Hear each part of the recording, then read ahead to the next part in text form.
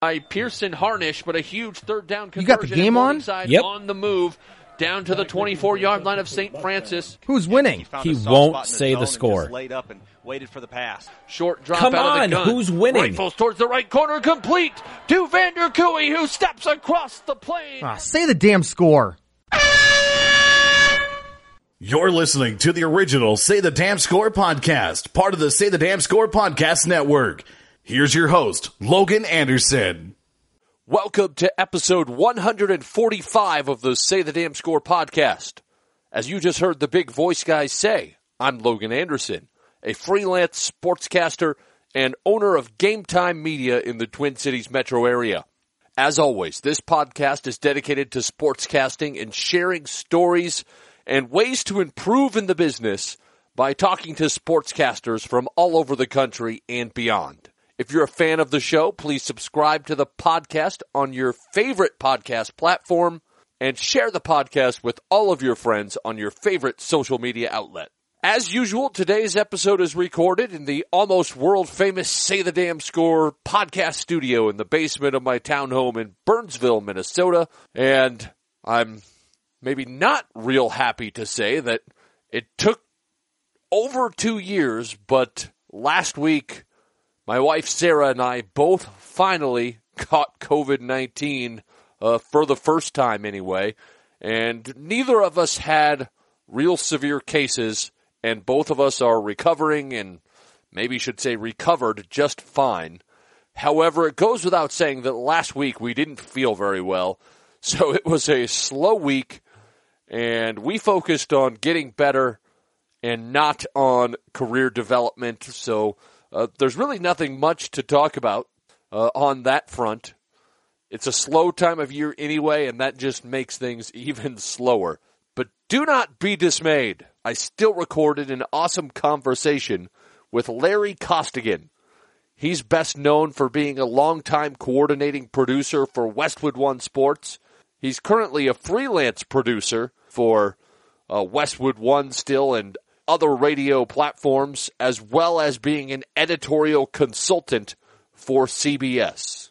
And without any further ado, Larry, thanks so much for coming on the show. Happy to be with you, Logan. First things first, from the intel I could find, you actually got your initial break getting in with, my guess it was probably CBS Radio at that. It might have predated Westwood One, as an intern at Seton Hall.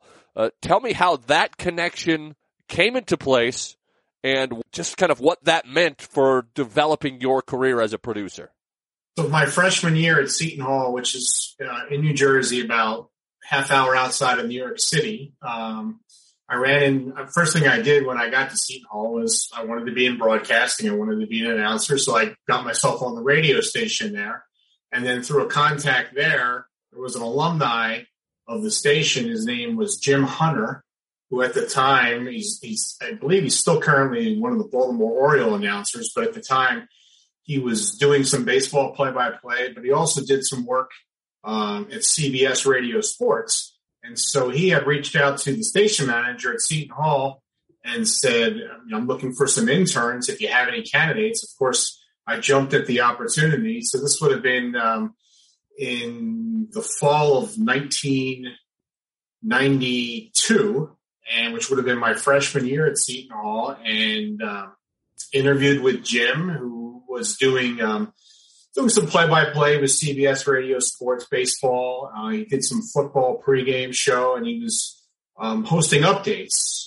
They did national updates for CBS Radio Sports back then. So I interviewed with Jim and got the internship with him, and I did that for a semester, and so that was my first introduction to what I call the professional side of the business. And then, of course, I was still, getting myself acclimated and moving up the ladder at the radio station at Seton Hall. And because at that time, I really wanted to be like the next Marv Albert or Harry Kalas. I wanted to be a play-by-play announcer. So that's kind of where I got started. But Jim Hunter was the person that was a Seton Hall alum, and he reached out to me and kind of got my track started on the professional side of things. What was the point and why did it happen when you decided to move from being behind the mic to behind the board? One of the things that I learned through my internship and over my many years in broadcasting, I've managed and run the internship program a lot of my years when I was at Westwood One. And the advice that I would always get would be, do you like it? And then also, how good are you at it? And how do you stack up against your contemporaries? And really the only way you know how you answer those questions is you go out and live it, and you do the play-by-play, and you see how you are at it. And then you also, through the internships that I did, and I didn't just do them in radio, I did them in television as well. I also did some in film production, all in sports. But I got to see a lot of other sides of the business. And I think the big misnomer out there is when younger people, in grade school and high school and beginning of college, they want to get into sports broadcasting. At least when I was a kid, it was, well, you need to be a play-by-play announcer or a talk show host. And so I really had no idea of all the behind-the-scenes roles that were existed. And through internships, I got to see what all these other people did: producers, directors, board operators, editors, stuff like that. And the more I got to see what they did and did some of that work myself, I found myself really enjoying it. And I kind of got to a point after graduation, where I was good on the air. I was solid. I like to tell people today that could I be out there doing AAA baseball or minor league hockey? Probably. I mean, I was solid, and I know what it takes to be at that level. But my goal always was I wanted to work the biggest and best events. I wanted to work Final Fours and Olympics and Masters and Super Bowls. And it came to a point in my career through consulting with some mentors along the way and also judging myself by contemporaries. I realized that in order to do those events, it was probably going to be behind the scenes in a production side because, frankly, there were people that were better than me and more comfortable with the microphone. Do you feel like your creative side that I find most producers have, because that's really kind of the creative balance of the broadcast, is a lot of the behind-the-scenes work. Do you find that kind of scratches that itch better? Is that a part of it? Yes and no. My style as a producer has always been a collaborator. I've never been one to format out and plan out a broadcast and then just tell the talent, hey, this is how we're going to do it. We're going to do it A, B, and C at this time in the broadcast. So I always like to rely on the announcers as well as the creative side.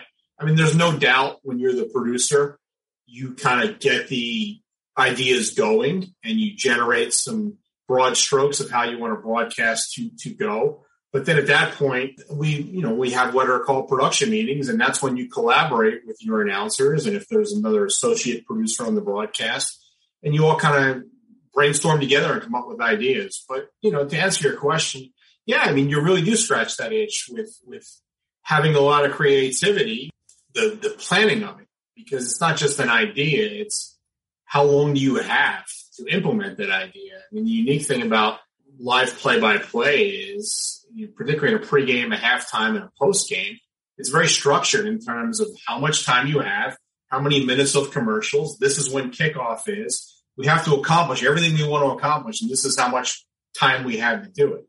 So you as a producer, you come up with the ideas, and then you plan it out. Okay, we have this much time to do this. We have this much time to do that. So it's a lot of organization, and it's a lot of ideas. But I've always been one to collaborate and generate ideas with everyone on my crew. It's never been a dictatorship on my broadcasts. Did you come by that organization and that structure ability naturally, or is that something you had to work pretty hard at? Probably even as a little kid, I've been very organized, whether it be cleaning my room or just managing my time. I think that came in handy. But a lot of the skills I compiled over the year, it's getting reps, learning what's worked, what didn't work on a broadcast. How can we do it better? That didn't work. Let's not do it again that way. Having some great mentors over the year that seeing their styles and how they plan things. I mean, organization is such a key, particularly when you're dealing with live broadcasts, because you only have one shot at it, and you have to go in with a plan. You can't. I mean, there's certain things. I don't want to use the word wing it, because you can't control what happens in a game. You may think the Steelers are playing the Patriots and may play out this way. It may be a high-scoring game, but you never really know. But you need to have storylines. You need to have ideas. You need to have a checklist of, we want to make sure we address this on the broadcast because it's such a big storyline. You do need to be organized. I mean, you can't try to figure things out on the fly because it's happening too quickly. And there is some reaction that you need to react to live things that happen in the game, but you also want to have a list of things that you're trying to accomplish in a broadcast. So organizing that and planning it is huge. And every second in a live broadcast is important. If you go 2 minutes over in your scene set, then where are you going to make up the time? You still have all those commercial breaks to get in. You still have your keys to the game segment. You still want to go to your sideline reporter. So you need to be structured. You need to be organized. You need to stay on point and on time and on theme with what you're trying to accomplish in the broadcast. When you mentioned kind of the storylines and when they go in and when they don't, and it's interesting because you guys are working at a much higher level than what I'm working at, where basically the storylines are decided by when I decide I want to put them in. And you guys have the big team, and I think I maybe mentioned this in the email. I know you weren't there, but I was a production assistant for you guys during the Final Four in Minneapolis, mostly just because I wanted to go to the Final Four. And I was just shocked by the level of rigidity is not the right word, but by structure and how much of those decisions are made by the production team as far as to what storylines we're talking about in the flow of a game, and how many of them are made by the broadcaster making a decision at your level? I think it's a collaboration of knowing, if we're talking about a play-by-play game and knowing the two teams, and there's no worse feeling than to sign off the air and realize you completely missed the storyline. Like you never talked about this, and it was a big storyline. Now, are you always going to get in every storyline that you plan for? No, it's impossible. Particularly, the game itself often tells the story. And as I was saying earlier, like you may have an idea how you think a game's going to play out, but it could throw you for a loop completely, and then you have to adapt on the fly. But I always like to have more information than I needed. Even when I was a broadcaster in college, you over prepare. I mean, you have a spotting chart with tons and tons of information. You may not get to like 75% of that, but there's no worse feeling, at least for me, to walk into the booth to do a game and feel like I haven't done every piece of research and know everything that we want to try to talk about. Knowing that you won't get to it all, but having all that in the reserves. The other thing is, like, you don't have time on a live broadcast to be looking something up. So you need to have everyone on your team ready to go. I mean, if you're going through a media guide or a broadcast manual while the game is going on, you're not watching the field. You're not watching the court. So you need to have all that stuff prepared ahead of time. So that's why the preparation is so important. And like I said, the collaboration for me is important too, because you're not going to think of everything as a producer. I mean, you're not a robot. There's going to be things that you may have overlooked, but that's why you collaborate with your announcers and your statisticians. And if you have another producer, even your engineer in some case, where you say, hey, what ideas do you guys have? And they may have something you didn't think of. And so it's so important to try to get everyone on the team involved. And that goes all the way down to like the most minor role on a crew. Maybe it's an intern that I always train my interns to think like producers. You're not an intern. You're a part of the crew. You're important. I want to know what your ideas are. Your idea, your job is not to sit in the corner of the room and just take notes. I want to know what you think as well. I was particularly fascinated, I know, just sitting in the production meeting that you just described, and they were talking about, we're going to probably do a celebrity interview at like X point of the game. And here are two options if Michigan State is winning. And like, what if it's Magic Johnson? Do we talk to him about the Lakers? Because that's when there was some controversy. I don't even remember what it was. I think he was GM.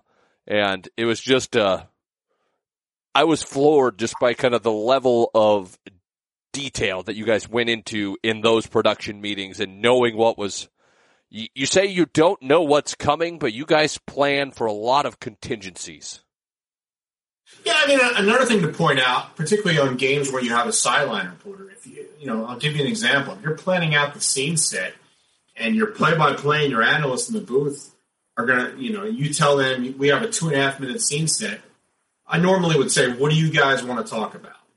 It's their broadcast. It's their, at the end of the day, the listener or the viewer is going to judge the broadcast the most on how those two people sound. And that's important to note. So I would normally say to them, what do you guys think is important? And then if I need to add something to that and say, hey, well, maybe we should do it this or we should do it in this order, great. It's important to know where they're going to talk about because then you also have a sideline reporter. And you're going to go to them for a 45-second hit after the play-by-play and the analysts are done their scene set. Well, you need to know what the sideline reporter is going to talk about because if he's going to talk about the same thing that the other two are going to talk about, they've completely stolen his thunder. So everyone kind of has to have a different topic and know what direction we're going. And in television, when I've worked on that side of it, it's not just knowing what they're going to talk about. You're building graphics that are going to be rolling on the TV screen underneath what these guys are talking about. The amazing thing is, and I haven't been doing television very long, and what I've seen is if they're going to talk about the quarterback matchup in the first 30 seconds they come on the air, the cameraman and the director need to have shots ready of the two of Patrick Mahomes and Justin Herbert warming up as they're talking about it. So there's even more coordination with that when you're talking about a television broadcast. What was the biggest adjustment? Just since you brought it up, I think I was going to talk about this later, but you're talking about it now, so I'll talk about it now. What was the biggest adjustment moving from a radio producer to sometimes TV producer? Yeah, I mean, I'm my role in TV is not as a producer. It's very different what a TV producer does versus radio. My role is as an editorial consultant, which is helping them with brainstorming ideas and what we think we should talk about on the broadcast. And then while the broadcast is going on, are we hitting all those points? Are we missing anything? I'm also helping them with the research for the broadcast. But the biggest difference in my mind is there's a lot more preparation that goes involved in television in terms of, like I said, you're building those graphics. You need to make sure the cameramen have the shots ready when you know when the talent are going to talk about that. The other biggest thing I noticed is the crew size. For a typical Monday Night Football game that I would produce for Westwood One on the radio side, you're probably dealing with two announcers, in some cases a sideline reporter, an engineer, a statistician, a spotter, and then a board operator in the studio that's playing the commercials and the production elements. That's it. There's nobody else. You're talking about 8 or 9 people. All right, now flip that over to the television side. It could be a crew, 50, 75 people. If you're talking about like a Monday night crew where they have more camera people and maybe a second production truck or an event like the Super Bowl, it could be in excess of 200 people. So there's a lot more people that are needing to be on the same page and be coordinated and know what everybody's role is. I like to think when you're a radio producer, you're wearing a lot of hats because you really are the one who's making sure everyone is doing their job and is prepared and ready to go. In the TV side, there's a lot more collaboration with the senior people on the crew, making sure everyone else is ready to go as well. So we're going to get more to stuff. We kind of got off track in a positive way early, but I want to get back a little bit to kind of your career climb because we started talking about how you kind of got in the door, but you were able to climb the ladder all the way up to coordinating producer at one point at Westwood One, which is one of, if not the premier national radio network in the country. What was the process for you climbing the ladder? Yeah, so my internship, as I mentioned earlier, the first one I ever had was at CBS Radio Sports. And then met some key people there that said, I said, I really enjoy radio. And they're like, well, you need to go experience television as well.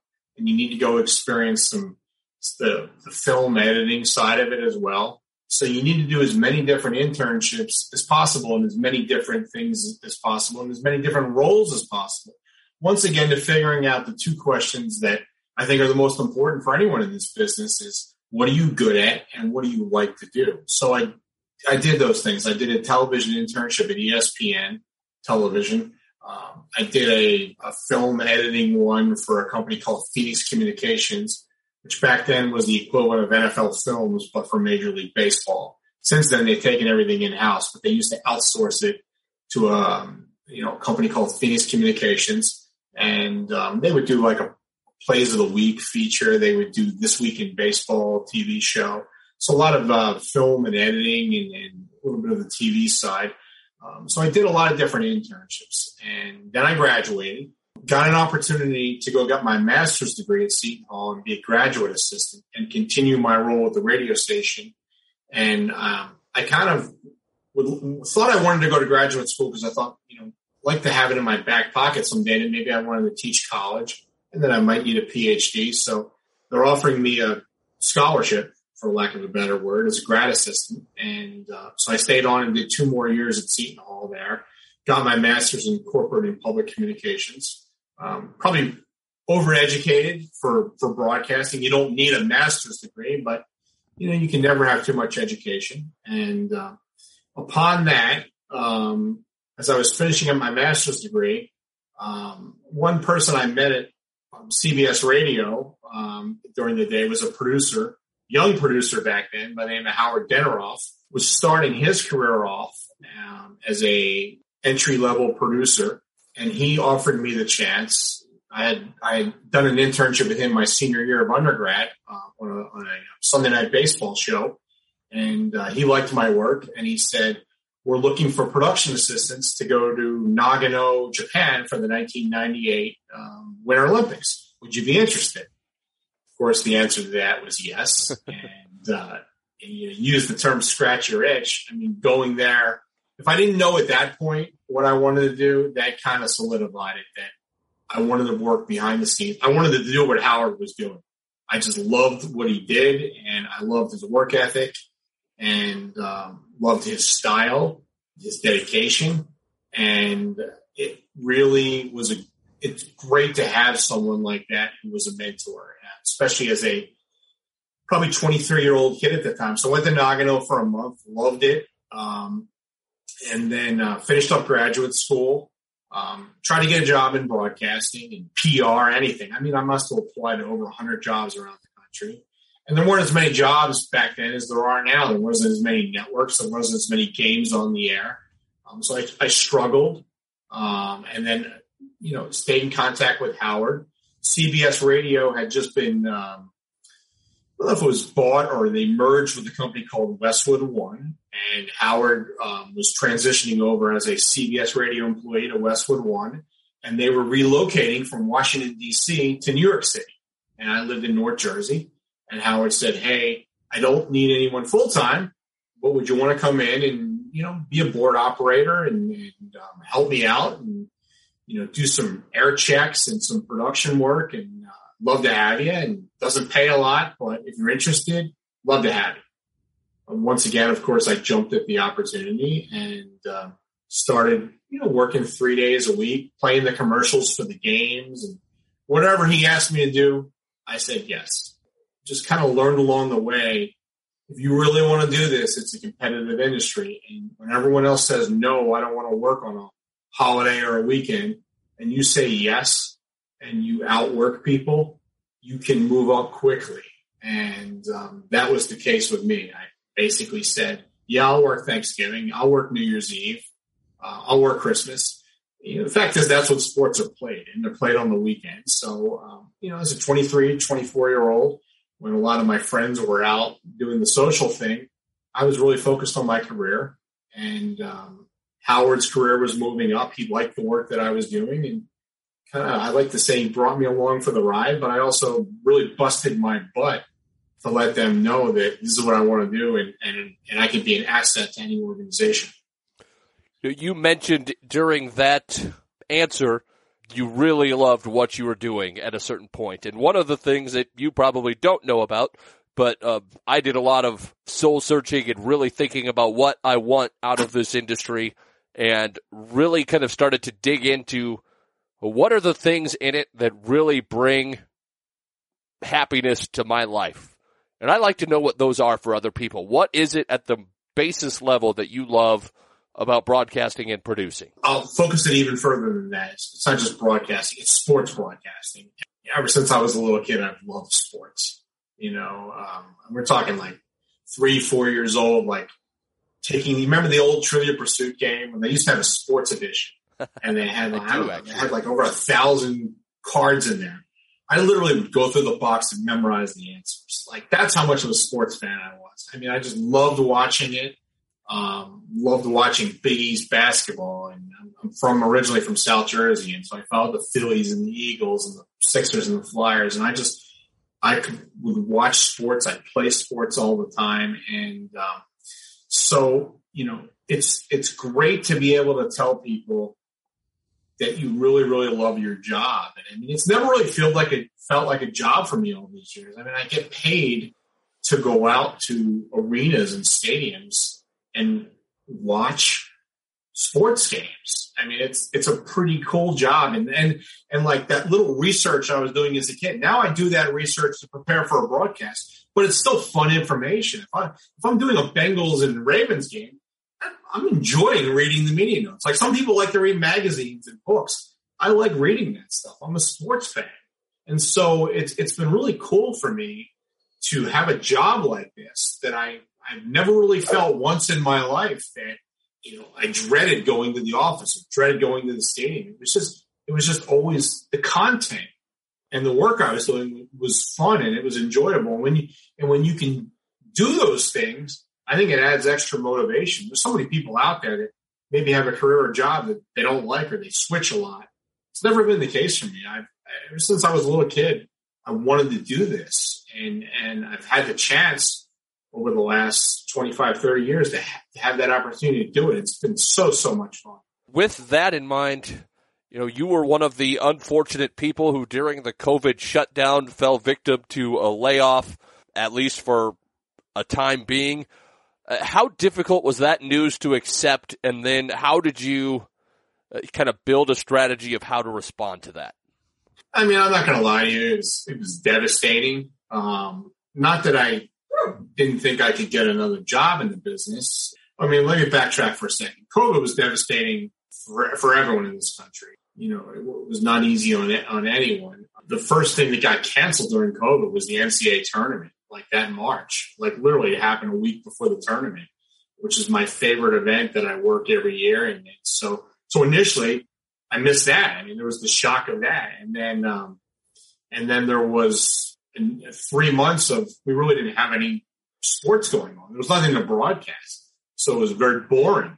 And then came the news in July, I guess 4 months later, that, the company went through, Westwood One went through a lot of layoffs and turnovers, and not just in the sports department, in a lot of departments. And unfortunately, I was one of the people that was let go. And it was devastating from the sense that not only did I miss the sports, I missed the people that I worked with.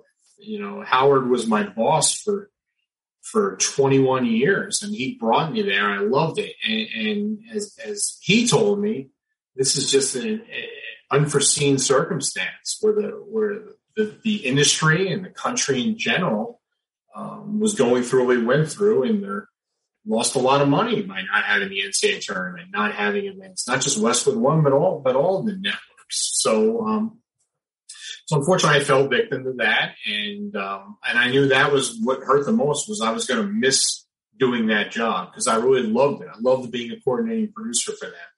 So there's the shell shock of that, and then eventually you have to pick yourself up and say to yourself, life goes on. Let's start writing the next chapter. And the difference between trying to write that next chapter at my age after my experience, as opposed to, as I mentioned, that first year out of grad school, taking a year to find that first job. It's a big difference because people in the industry have met you over the years and they know your work ethic and your skill level. So you have a lot of friends in the business, and through people knowing my situation, and then them knowing of opportunities that are out there, it led to other opportunities. And that was, kind of what gave me the opportunity at CBS. It was Kevin Harlan, who I worked with a long time on the radio side, saying, "Hey, I've got an idea. Would you be interested in doing some television work?" At the same time, Howard saying, "Hey, I know you're not with us full time anymore, but if you're going to do freelance with CBS, would you also still want to do freelance with me? Because you didn't lose your job because you weren't good at it. Okay, you lost your job because of a pandemic, and we still have to get these broadcasts on the air. And while I can't have you be full time as a coordinating producer because they shrunk his staff, there's still that opportunity to produce games, which." Frankly, my job as a coordinating producer, I did a lot of different things, but my favorite thing to do was what I always wanted to get into the business, which was be at the stadium and produce those games. So I'm still able to do that as well. The primary audience for this is play-by-play announcers, and every now and then I like to have people who are behind the scenes just because they bring such a different view of how things, I don't know if it should go, but of how they look at a broadcast. And in your opinion, what is something that a play-by-play broadcaster can do to be easier to produce that would help from your point of view for the broadcaster? What do you look for? It was not very eloquently stated, but I think you know what I mean. No, I mean, I think it once again, it goes back to the collaboration process. And, I always want to try to get better as a producer. I love working with announcers that are open to ideas and open to, critique and correction if necessary. People that are not so focused in their lane that they're not willing to, try something different or, get better at it. So one thing I love is I love to work with announcers that are willing to collaborate, willing to share ideas, willing to get better, put themselves out there. One thing I should point out though, my philosophy as a producer is, you need to adapt your style depending on which announcers you're working with, because they're not all the same. And, your job as a producer is to put everyone in position on the team to succeed. And, knowing what an announcer likes, a specific announcer likes it one way. For example, this announcer may be completely comfortable with you talking in his ear constantly. And it could be something like giving him third down numbers in his ear as he's calling the game. And then there may be another announcer that would prefer you not do it that way. So your job, Larry Costigan, as the producer, is not to say, well, Larry does it this way for everyone because, I'm the producer. No, you need to put everyone on your team in a position to succeed. And, how do you do that? Well, you find out how do they like you to produce, because one announcer might want it a certain way. Another example would be, is this announcer, a little younger? Like I just got done producing a women's lacrosse national championship, and the announcer was, 24 years old. He was a recent college graduate. There's a lot more things that I may need to tell him that I may not have to tell Kevin Harlan or Kevin Coogan. There may be a lot more guidance that I need to give someone. So you need to be constantly changing and adapting and helping them when necessary. There's things that you point out to a former player who's an analyst that maybe this is his first year doing this, as opposed to a seasoned play-by-play announcer that's been doing this for 25 years. Let's flip that question then. What are traits from announcers that are difficult to work with from your point of view? No names or anything, but I'm sure that you've run into them. I mean, I wouldn't say difficult. I think it's sometimes frustrating when might point out things and say, hey, I think you could be a lot better if you tried it this way. And, maybe they're not. I guess the most frustrating thing sometimes to me is when people are not receptive to ideas. And I hold myself to a very high standard. And I was talking about my preparation for a broadcast. The one biggest thing that I want from my announcers is you show up ready to work. Don't feel like you can just show up and be good, because you're not.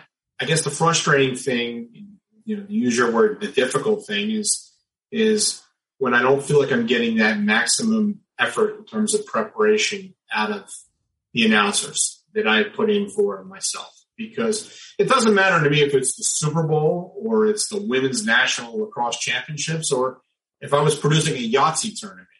To me, every event is the Super Bowl. I don't produce it any differently. I don't prepare any differently. I don't say, well, this is on 700 stations, so I'm going to try harder. No, I give it the same amount of preparation and effort, no matter what the broadcast is. And I expect that out of everyone on my crew. I hold them to a high standard the same way I hold myself to a high standard. So that would be the most frustrating thing for me, is when you have someone that you have an announcer that's not prepared. I will say to you that I haven't run into many play-by-play announcers if that's been an issue over the years.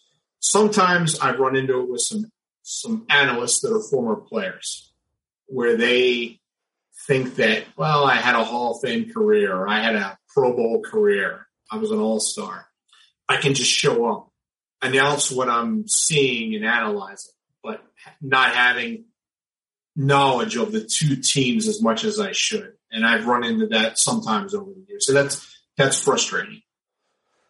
What is it like producing the Masters, where you're over such a wide swath of gorgeous land? You're doing golf on the radio, which is challenging to begin with. What are some of the unique stories or experiences that you've had doing that? I mean, it's a different type of broadcast. I mean, there's a different type of intensity. I mean, I think golf on radio, it's not your typical play-by-play, paint the picture, constantly telling me what you're seeing. It's a little bit more of some of that, but a lot of talk show, a lot of storytelling. I mean, there's so much time in between shots. Like Tiger Woods can tee off on the 18th hole. He's not hitting his second shot for 8 more minutes. So, you're telling stories. You're, maybe educating the audience. It's different. It's almost like role reversal. The analyst on golf talks more than the play-by-play guy, because or play-by-play woman, because they have to, explain what's the player thinking in the shot. Really the only thing the play-by-play guy is jumping in is when the golfer is over the shot, and then they're describing it. But it's different in that sense. You're hearing a lot more of the analyst than on radio than you are, and even on TV, you're hearing more of the analyst than you are the play-by-play person. So it's different. I think it's a lot more like a talk show. I mean, I listen to the Golf Channel on Sirius XM. I think they do a great job with it. I think you need people in that analyst chair that have played at that high level. They need to have played the Masters, because when they're talking about how do you play the 8th hole, they need to have played it. They need to have played it like in the Masters tournament. And I think that's important. And they're going to give you a unique inside perspective on that. And let's face it, if you're listening to golf on radio, you're a golf nut. You love it. I think football and basketball, there's more casual people that are saying, oh, this is a big game. I want to listen to Monday Night Football. It's the Cowboys and the Steelers. I think if you're listening to golf on radio, you are a big golf fan, because it is a different type of broadcast. So what is your actual physical setup for a golf broadcast? Are you in a truck looking at monitors, kind of seeing the action, saying, okay, we're going to go to Kevin Kugler on hole X, and then are you on a tower? Are you in a truck? What's your physical setup? I mean, we've done it differently over the years. We have been in a tower, it's a great perspective. We were at a tower at Augusta or the U.S. Open. We're literally right over the 18th green. And I'm a golf fan. I love to play golf. I mean, it's a pinch me moment. Like this is so cool. I get to look down on the 18th green, and right behind me, if I turn around, the 9th green is right there at Augusta. So that was great to see it from that perspective. But from a producing standpoint, if you're asking me what's an easier way to produce it, it's to be in a truck with monitors on a wall where you can see every hole. And the reason for that in radio is you only have so many broadcasters out there. There's 18 holes. Some courses you can use a wireless mic and someone's following a certain group, but once again, there's a lot of groups. So if you have the monitors, there's a lot of holes that you have to call. The announcers have to announce by looking at a monitor. You know, like your anchors at 18 are calling a lot of stuff by watching it on TV.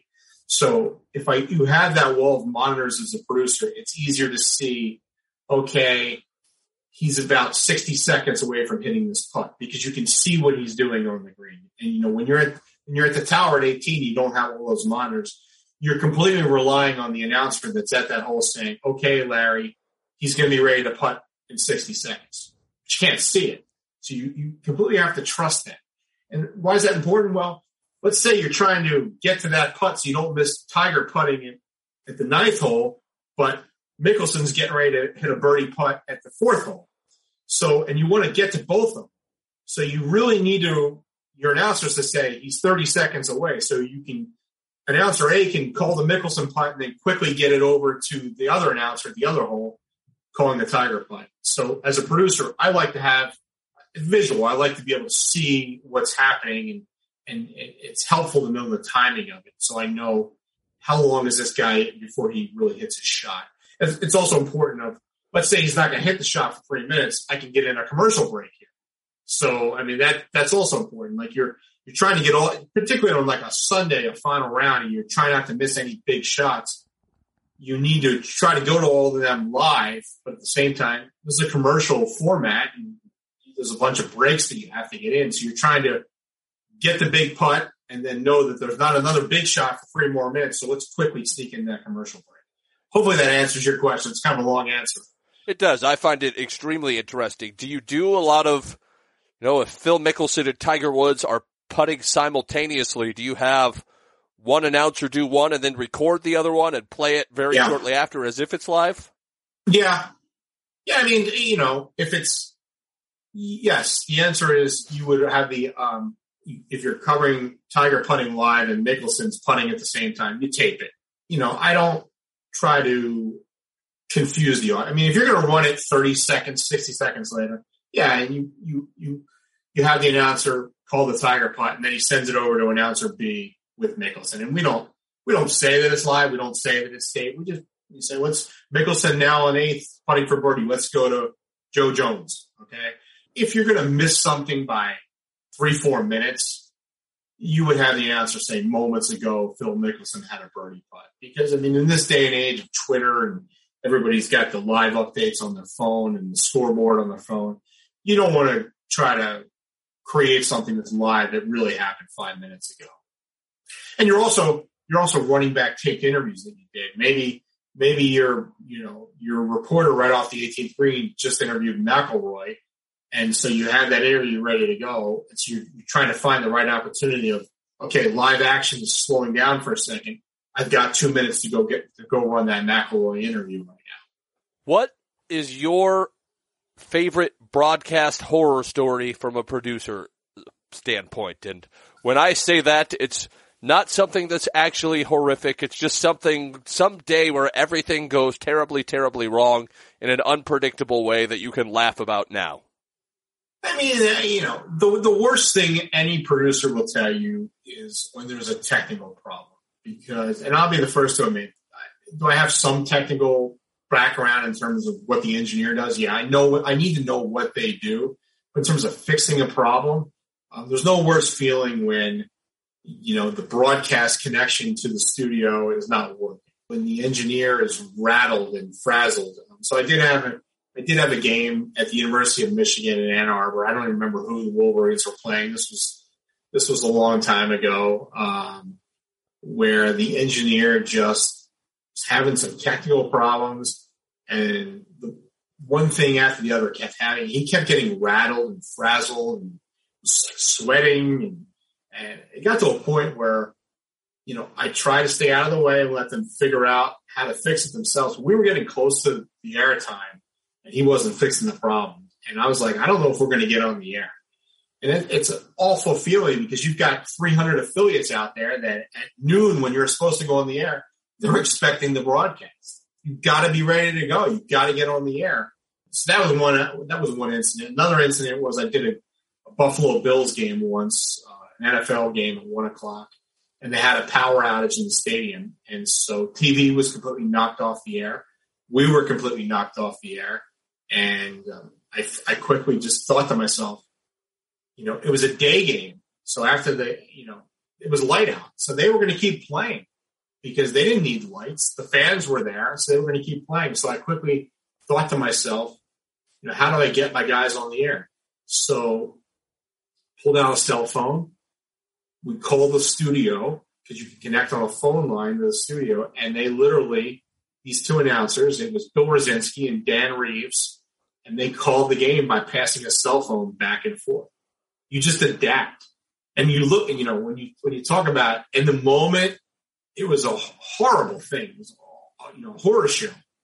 But when I look back on it now and I say, we got back on the air within 3 minutes of being knocked off just by quick thinking. Meanwhile, TV did not do a broadcast the entire first half. Greg Gumbel was doing the game for CBS because they couldn't get back on the air. They needed power. We didn't need power on radio. We just used the phone, and they passed it back and forth. So I look back on it now, and at the time it was a horror story, but years later, it's one of my proudest moments because it was like that adrenaline rush, which is why I love live play-by-play. It's like making those quick, critical decisions on the fly. How worried were you that cell phone was going to run out of battery? We had a charger ready to go. I think they did restore power in the stadium the second half. But that was, that we were staying on the air. And I'm so proud of my announcers. It's not easy to do. Like they don't hear themselves at that point. They're literally talking into a phone and passing it back and forth. And that was years ago. And something happened recently during the NCAA tournament where a player dove out of bounds this past March. I was not producing it. Westwood One was there. Kevin Kugler was announcing the game, and he completely knocked off all the internet lines, which is how they broadcast now. And the same thing, they had to pull out a phone, and Kevin called the game into a phone. And you do what you need to do to stay on the air. Because at the end of the day, it sounds great, how good it sounds, and have this great effects feed. But at the end of the day on radio, what's the most important thing is telling the listener what's the score, what's happening in the game. And you can do that with a phone the same way you can a headset. So it's critically important to just relay that information. Let everyone know what's going on. It might not sound as good, but at the end of the day, time and score and description, it happens. Just got to say the damn score. Exactly. Oh, you got your co-host here now. My German Shepherd is saying hello in the background, so your audience knows that she's agreeing with what I'm saying, hopefully. Perfect. We're just about done. One of the things I like to ask everybody is what announcers, if you have a day off, are you excited to listen to if you're just cruising the dial, listening to a game, both on a national level and maybe an under-the-radar person that people don't know about? I'm of course, I'm going to be partial to the people that I've worked with over the years. And one of the jobs as a coordinating producer, I had input into the hiring that we did with those announcers, and retaining them and giving them promotions and roles they did. So Ian Eagle is one of my favorites. I think he's so talented, and he's so good at so many different sports. Obviously, Kevin Harlan and Kevin Kugler are two of my favorite play-by-play announcers. From an analyst standpoint, I think PJ Carlissimo is outstanding in explaining things on a basketball broadcast. People that I've not had a chance to work with, but probably one of the reasons I'm in the business was Al Michaels. I just think he's still at this stage in his career, he's still phenomenal. I love the sound of his voice. I love his pacing, his description. The late, great Dick Enberg was another person that I got into the business because I just thought he was phenomenal as a storyteller. I mean, my all-time favorite announcer, just because I just think he's so good at everything that he does on a broadcast, he's recently retired, was Doc Emmerich. And hockey's not even my favorite sport to watch or listen to, but he's just energy and entertainment level and knowledge.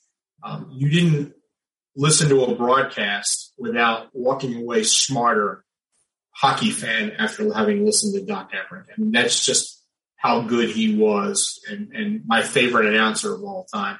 And I actually got the chance to work with him when Westwood One did the radio playoffs. Back when ESPN had the TV rights, Doc was, quote unquote, a free agent for the Stanley Cup Finals and the conference finals. And so I had a chance to produce with him.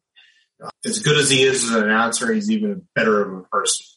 Since you are in a position that I'm a little less familiar with, as I'm a broadcaster, I've never been a producer, is there anything that I should have brought up that I haven't yet? I don't usually ask this question, but I'm going to do it today.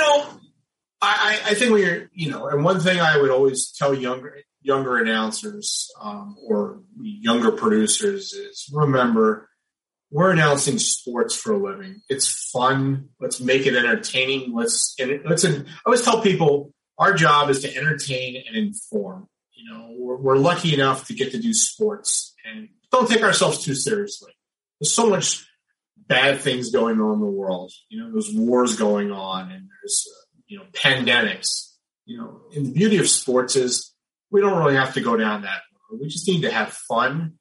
People that watch sports are passionate about it and they love it. And so I think that's the biggest thing when you're watching or listening to sports on radio is really you're in the stadium, try to portray how much fun it is to be there and call this game or produce this game because it's sports. And at the end of the day, it's a happy ending no matter what. If you watch the 6 o'clock news, the first 15 stories may all be tragedies, fires, murders, pandemics.